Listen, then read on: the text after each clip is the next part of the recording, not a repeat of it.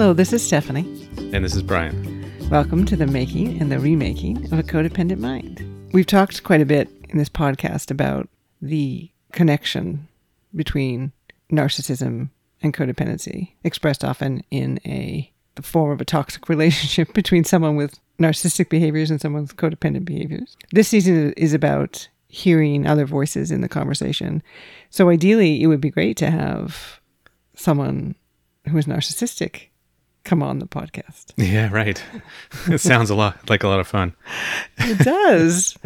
So we could have their voice represented. Unfortunately, their narcissism would probably prevent them from listening to the podcast, let alone having an honest discussion about narcissistic traits. Exactly. Yeah. But we thought it's important to go back to this topic because the combination, again, of narcissistic behaviors and codependent behaviors is so damaging. It's just extremely risky and dangerous, right? Because there's a lot of toxic relationships out there, but there's something about the combination of these two personality disorders that is really problematic.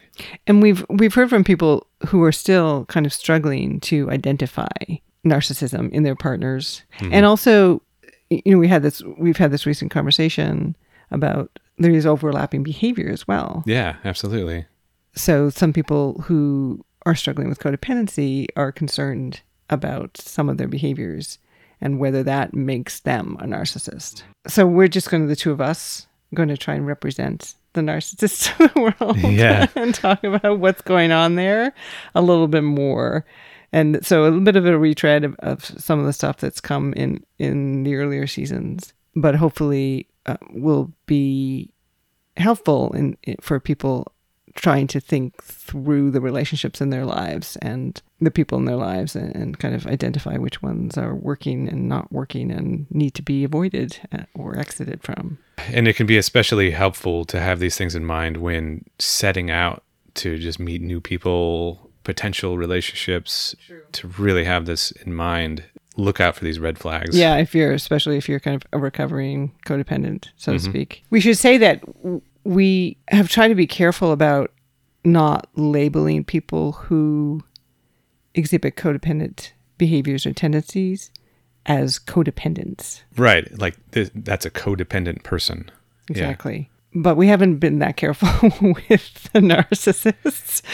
Yeah. We feel more comfortable calling them narcissists rather than people who have narcissistic behaviors. Well, although I'll say, we're not labeling them in some kind of medical way or something. We're not saying people with NPD or narcissistic personality disorder or something like that. This is not like a medical discussion or a diagnosis or something. This is just looking for behaviors, just like we're looking for behaviors with codependent behavior. Yeah, it does come down to that. I think it's still about narcissistic behaviors. I think one reason that I'm more inclined to call them narcissists is that there seems to be quite a bit of overlap between narcissists and terrible people. Yeah. And then most of the narcissists that say you've experienced, and you've had a number of experiences, not just the ones we've talked about with R&J. Mm-hmm. There's also been friendships in your past. Yes, right. Yeah. And yeah, when I did all the kind of forensic research, because I pretty much started recent and then went back. And once I started to get that understanding, I started applying it to people I knew throughout my life. And I was like, holy crap. It seemed like a good majority of the people that I had longer term friendships with also were on that spectrum of narcissism. Yeah, had narcissistic behaviors. Yeah. For sure. And part of that was treating you badly, consistently, without seemingly any care at all of the hurt that they caused, which is not the case that I have found with people who exhibit codependent behaviors.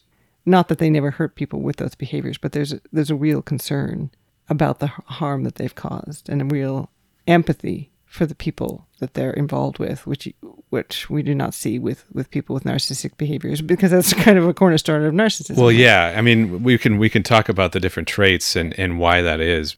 So I guess that's why I'm less concerned about hurting people with narcissistic behaviors feelings by calling them narcissists, because I think very, very often they're terrible people. Yeah, there's a little more damage overall on society, I think, by people that exhibit those behaviors.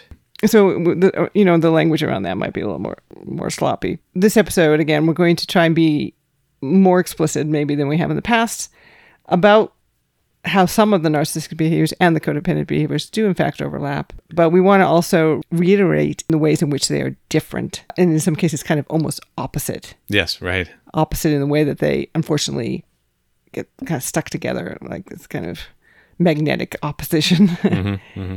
And then also we're going to be drawing from your experience, as you said, not just with the two romantic relationships, but also numerous friendships. We're going to use your experience to kind of give some more tips, concrete tips on how to spot a narcissist. Yeah, I mean, I can give concrete examples, but in some cases it's like every single one of them did X, Y, or Z.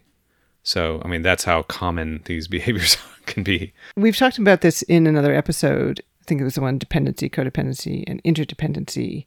It's very possible that the same trauma can push someone into codependent behaviors or could push someone into narcissistic behaviors. It can be the same situation, but it's the response that comes out of that traumatic experience. So to me, I developed my codependent behaviors as a response to that trauma, and then that became my go-to behavior.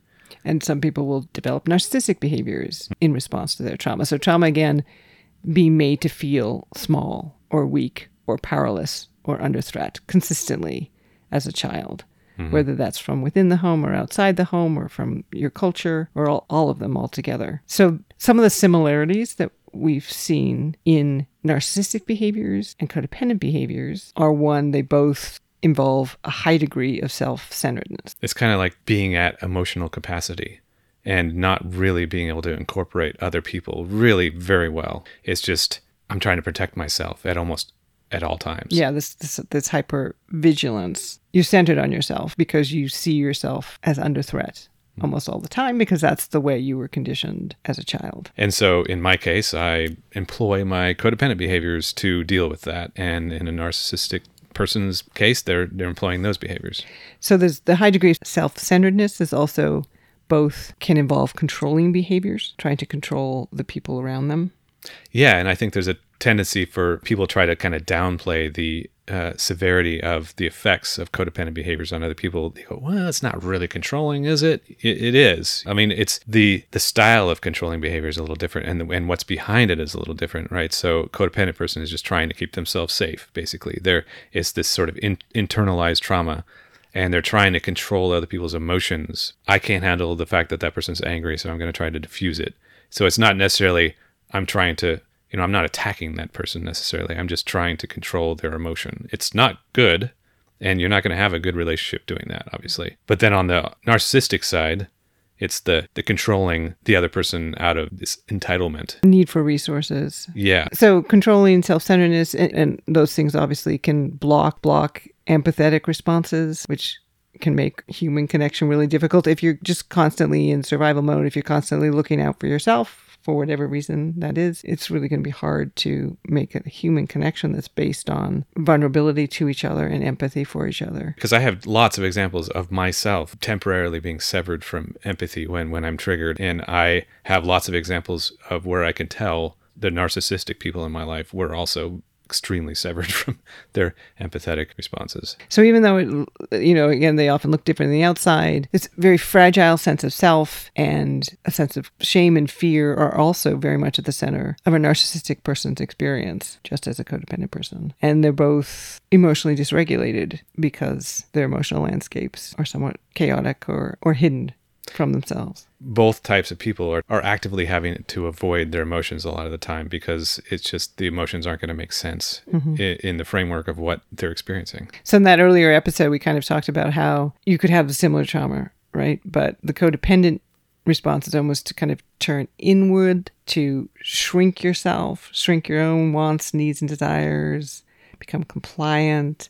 And then the narcissistic response is kind of turn outward, like get bigger and larger, explode your own wants, needs, and desires to be the most important thing in the world and lean into extreme defiance. Like you are always right and everyone else is always wrong. Yeah, and both people are kind of taking that on as their habitual response and almost preemptively assuming they have to do it in every case. I mean, I know I did with my codependent behaviors, and it seems as though that's the case with narcissistic people, just assuming that they are special, extra special, and need extra attention and validation. And deserve it. Yeah, they deserve it. then we start to see that opposition happening, right? So there are these similarities that they get expressed because it's response to Trump and response to being made to feel small and weak and powerless, which is terrible. But so now we're going to kind of explore the differences a little bit, this opposition, what it looks like when you turn that inward against yourself and what it looks like when you turn it outward against the rest of the world. So if people are concerned, if they're narcissists, which again, if you're listening to this podcast, is extremely unlikely that you're a narcissist. Well, that, and if you're asking, oh, am I a narcissist? You're probably not. Yeah, even if you ask the question. But if you have concern, we're going to do a little, this is the narcissistic behavior, this is the codependence behavior that is kind of, it's, I don't know how we want to call it. It's opposite, but it's shadow, Right. It's almost like a yin and a yang or something. Yeah, yin and yang behavior, right? Okay, but also, just to clarify too, like we said earlier, there not all people are going to exhibit, it's not like a codependent person is never going to exhibit narcissistic behaviors. Mm-hmm. I mean, the whole thing is a spectrum, right? There's less severe narcissistic people also, just like there are less severe codependent people. Right. So just kind of see which one is your more go-to. Mm-hmm, mm-hmm. So we'll start with a narcissistic behavior would be feeling and acting entitled to your wants, desires, needs to be prioritized in any situation. And then on the codependent side, it's prioritizing other people's feelings and needs and wants and not feeling the right to your own wants and desires. And then we have the narcissistic behavior, which would be showing little respect for other people's autonomy, their time, their attention, their opinions. And then the codependent behavior being feeling that you owe other people your time and your attention and your support.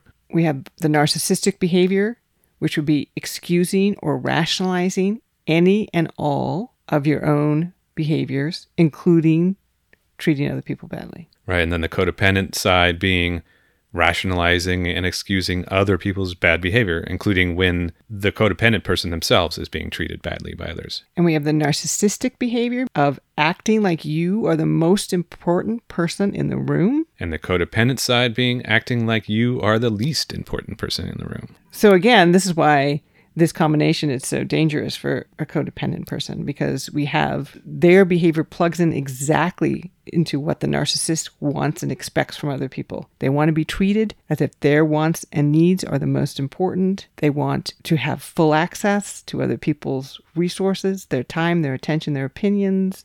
They want their behaviors to be excused and rationalized. And these are all things that the codependent person has been conditioned to offer them. So the average person that the narcissistic person comes across is not going to freely give these things up. It's going to take a lot more work to get that stuff out of somebody that doesn't just freely offer it up. So they come across a codependent person and it's like, wow, I feel really comfortable and seen and validated by this person. I'm going to make this happen as quickly as possible. And for the codependent person, their tendencies, which again are not bad, these are caretaking and people pleasing. None of these behaviors are in and of themselves bad behaviors, but they get triggered and activated by the narcissistic demands being placed on them. And it can be very hard to withdraw from that situation and that relationship. Yeah, and it can be very hard to see that it's even happening if you're buried and you're shutting off your emotions. And it's, wow, okay, this feels familiar. I know what to do in this situation. I'm good at this. So let's talk about more seeing and understanding what's happening. How do these narcissistic behaviors play out in relationships, and what should you be looking for and what you should be listening for? And we're going to start actually with love bombing, which we've talked about, this kind of overwhelming, destabilizing attention that narcissists give to people very early on in the relationship. For whatever reason, we have our own theories of why we think this is. We haven't really settled on one, though. No. I mean, it's just this kind of strange phenomenon. Like, is there a narcissist school that they all go to right. learn how to love bomb? But how to secure a relationship in Narcissistic 101. In under 10 days. Yeah, right. Because, I do think it's difficult for the average narcissistic person to land a relationship unless they're really successful, very charming, that they don't have to do as much work to convince people that their grandiose personality is a reality. But the love bombing is, it's this just all-out communication bombardment. Right. So some of the elements. It's going to be nonstop, or the desire for almost nonstop communication. There's going to be potentially showering you with gifts, with compliments, with attention. there's going to be introduction of languages like I love you very early on. And with those compliments, from my experience, they're kind of over the top too. It's like, because it goes along with the grandiosity. Wow, I've never experienced anything like this before. I've never met someone like you before. Like, you're the most X, you're the best at this, you're the handsomest person I've ever seen before, or whatever. Those kind of like, wow, these extreme, over the top. And this rush to be in a relationship, to define it as a relationship with all the attending obligations and responsibilities, including often a rush to move in together, can be a rush to introduce sex into the relationship. Yeah, a rush to do all kinds of other things, to move the relationship along. In my case, it was a rush for the two romantic partners to become financially dependent on me as a form of control. A lot of times it's the opposite, a rush to make the other person dependent on you financially. But either way, it's this kind of rush to make these things happen as quickly as possible, to kind of secure that control. So that's something to watch out for. Yeah. If you are being love bombed, if you feel destabilized, that's why it's called love bombing. It's a destabilizing experience, so that you don't take a beat, that you don't take a minute and really think about, why am I rushing into this? Do I really know the person? Did the other person know me? So it's both kind of destabilizing you in order to get you into a situation in which they have more control, and that is now a relationship and you have obligations to them. But it's also to kind of get you addicted to being treated really well, showered with attention again, and compliments, potentially gifts, so taking you on trips, and because that's going to allow them to, in short order, treat you not very well. Right.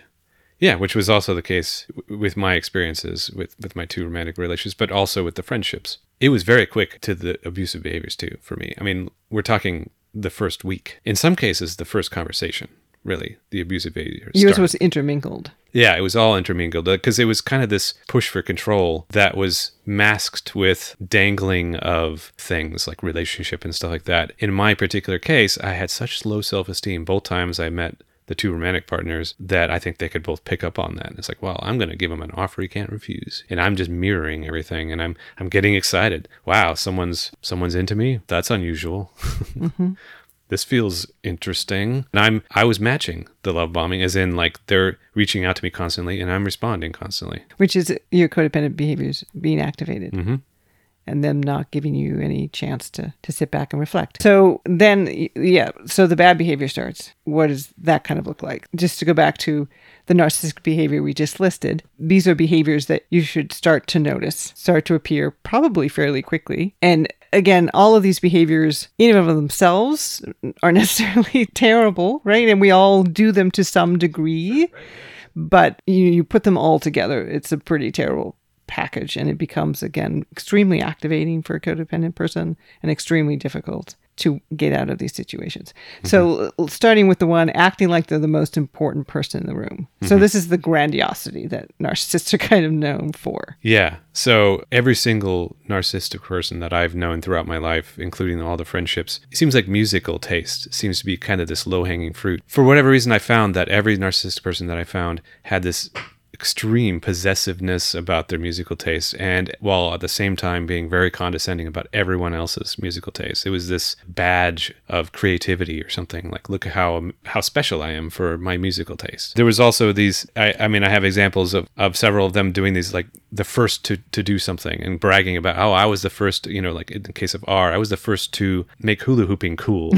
It wasn't cool until I started doing it, as a fitness thing. Yeah, they're always in early. Yes. On any trend. They're the trendsetters.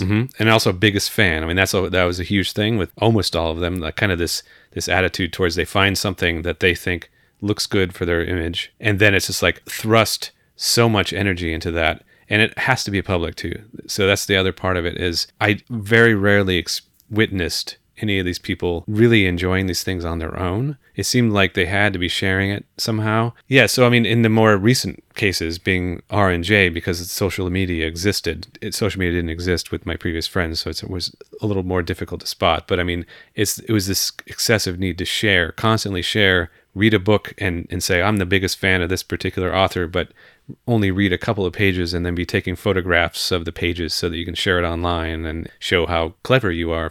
Yeah, so they're always the biggest fan. They're always the first to do something. They were doing everything before it was cool.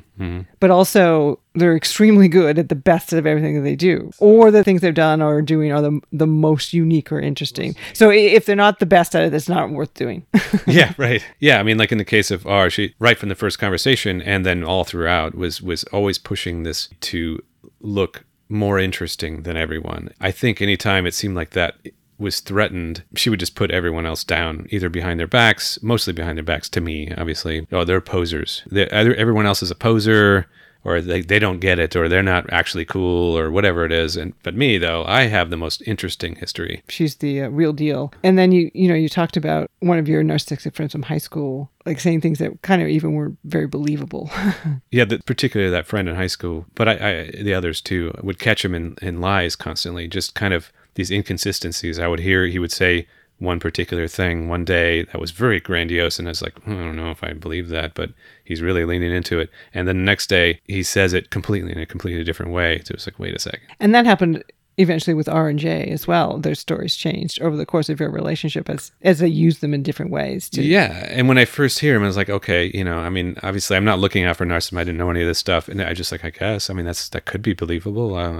But then, I would hear something later and it's a totally different story. But this grandiosity you've said before did have this fragility to it. It was very easily threatened. And when it was threatened, how would they respond? All of them would feel extremely slighted. It is in like they acted as if they were under attack if someone didn't buy into something. So they share something or express something to someone in person. And if that person didn't buy it, if they just didn't seem as though they thought it was the coolest thing in the world, then there was something wrong with that person, or that person was attacking them or against them somehow. Or jealous. Jealous, envious, something. It was never just, there was no possible way that it could be that maybe this isn't as cool as I thought or whatever. Like, it's just like there's something wrong with that person. And there's this paranoia as well. Yeah, right. And so my codependent behaviors were I was constantly soothing these people. Like, no, you are cool. No, screw that person. They don't know what they're talking about. And that was the kind of stuff they were fishing for that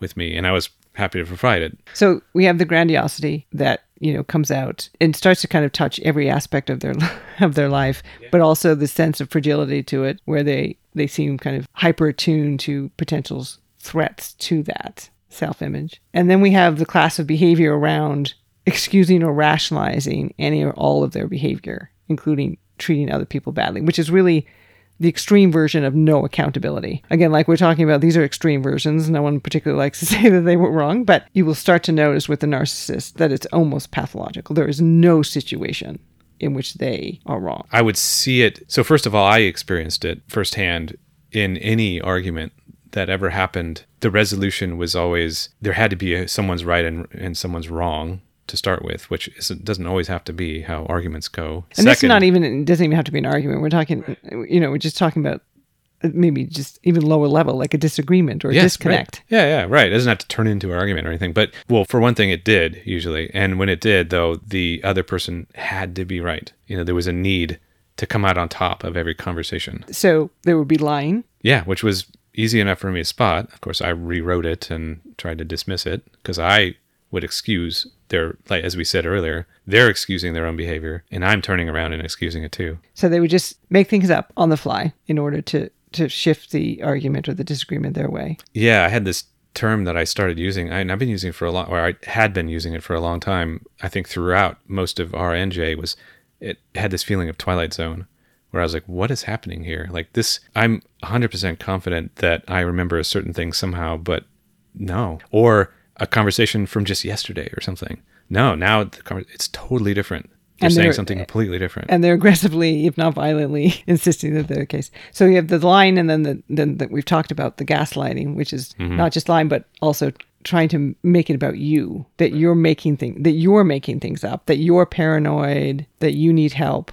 So that's language that's going to come out as part of this no accountability of narcissists. Yeah, so this kind of I know you better than you know yourself is like a great example of that. Like I'm gonna tell you how you're feeling, not just how you're supposed to feel, but how you are feeling. No, you're not feeling angry. You're just feeling this. And then along with that, there's going to be dismissal language, dismissing your reaction or your, like you just said, dismissing even what you're feeling. Right. I mean, that's an extreme version of dismissal. I'd say that goes as far as gaslighting. But yeah, I mean, a common one that R would do is after this, like one of those abusive kind of assaults, if I ever said, can you please stop treating me or stop calling me stupid or something, it would be like, I was just kidding.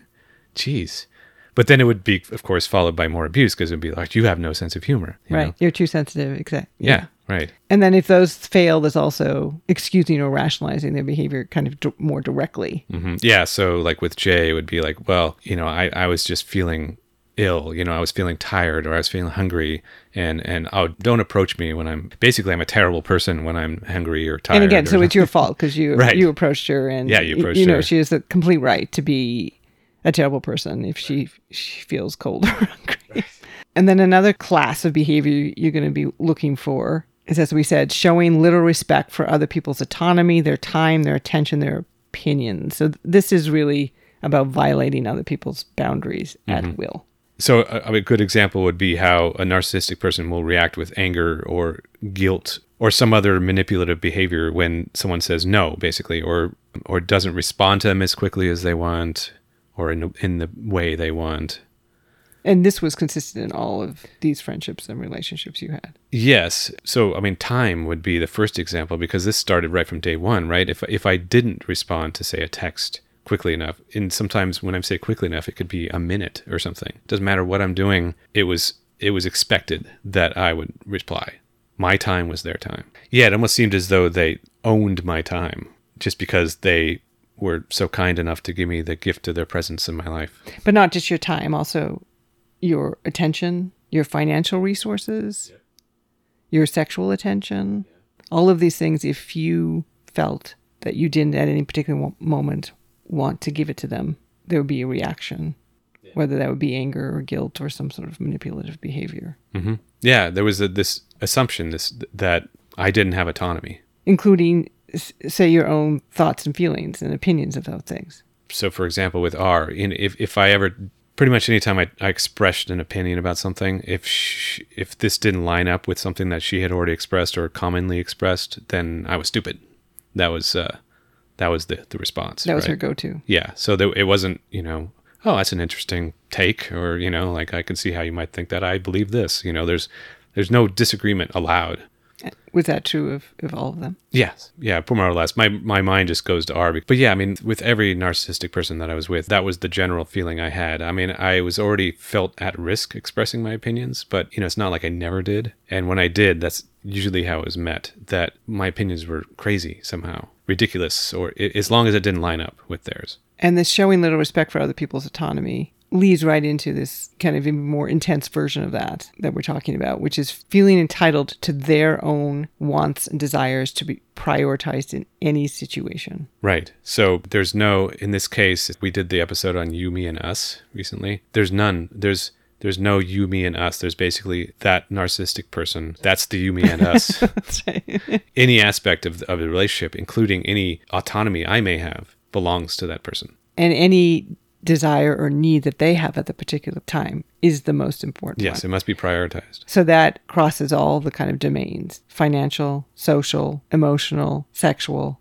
If they have a need or desire or want, that needs to be prioritized, regardless of how their partner or their friend feels about the situation, or regardless of what their partner or their friend needs or wants or desires at that particular time. Yeah, and I can very clearly remember that there was no interest in what my needs or desires were. It didn't matter. I didn't express it anyway because I kept myself small. That's why it worked. That goes back to this toxic yin and yang. So they weren't going to ask, and I wasn't going to tell them what my needs were. Made it very easy to prioritize theirs. If they wanted to have a certain social interaction, they wanted to go to a social event, and you're like, I'm tired. No, that's not going to fly. A good partner would go with them, or you would receive shame or insults because you were not up for it. Or they'll make up something like, I told you to take a nap earlier or something. Same with emotional. If they're having an emotion, that's the most important emotion in the room. And you talked about, say with Jay, it was it was anger. Right. So it's looping me into it no matter what. And I'm a part of it. I have to be a part of her anger. I have to be lining up with it and taking it in. I mean, but her anger was screaming at me like I was a little child. Or yelling at her computer. I mean, you talked about you would be at work, working from home, and she would be in another room going off at something going wrong with her phone or her computer, and then you would need to address that. In that case, it did feel a little similar to my dad, except that I see a huge difference between what's behind it. You know, my dad was just, he couldn't handle frustration and things not going as planned or as hoped. With her, it was this clear, I am entitled to getting a reaction out of this. I'm having a hard time here. He needs to drop what he's doing and come and help soothe this. So we have, again, this grandiosity that it's going to be revealed that they're also excusing and rationalizing any and all of their behavior and the various methods they use to do that, including gaslighting and dismissing. That little respect for other people's autonomy, rooted in this deep feeling of entitlement that their own wants, needs, and desires should be prioritized in any situation. So other people are simply resources for that to happen. Other people's time, other people's attentions, other people's opinions are not things to be respected, but things to be folded into their own experience. So to reduce it even further, see if we can get it down to a few words. It's going to start with love bombing. You're going to see grandiosity, rationalization, and entitlement. Does that sound like a... Yes, and most likely some form of abuse, possibly as early as the first week of knowing this person. There's going to be some kind of condescension, belittlement, dismissal. Gaslighting could start from the very first week of knowing this type of person. So yeah, if it's like, wait, I'm not used to someone insulting me or telling me that my tastes are stupid or I'm dressing stupid or something like that. Particularly when they just told me how handsome and interesting and exciting I am. Right. Part of the whole chaotic destabilization of the love bombing. It's hard to see all that and separate all that, obviously. You're not tuned in. And if you're activated, if your trauma has been activated. But yeah, it's very important to be on the lookout for these things. And if you've come this far in the podcast, most likely you know a few things about yourself. You have some self-awareness at this point. But you shouldn't feel any shame if you fall in with a narcissist. Yes. Because again, these are very powerful forces. Mm-hmm. These are behaviors that they formed out of trauma, so they've been practicing them for decades, possibly, when they meet you. Your behaviors are deeply ingrained and habitual, again, over decades. So it's worthwhile. This might be a time to call a friend, for instance. Yes, right. Yeah, and just fill them in on what's going on. Yeah, for sure. Wave the narcissistic detector over the situation. Yes, that sounds like a very good idea. Well, we hope this has been somewhat helpful as we all try to kind of navigate these social spaces that have potential bombs in them. And we'll be back in a couple weeks with another guest. And we hope you join us.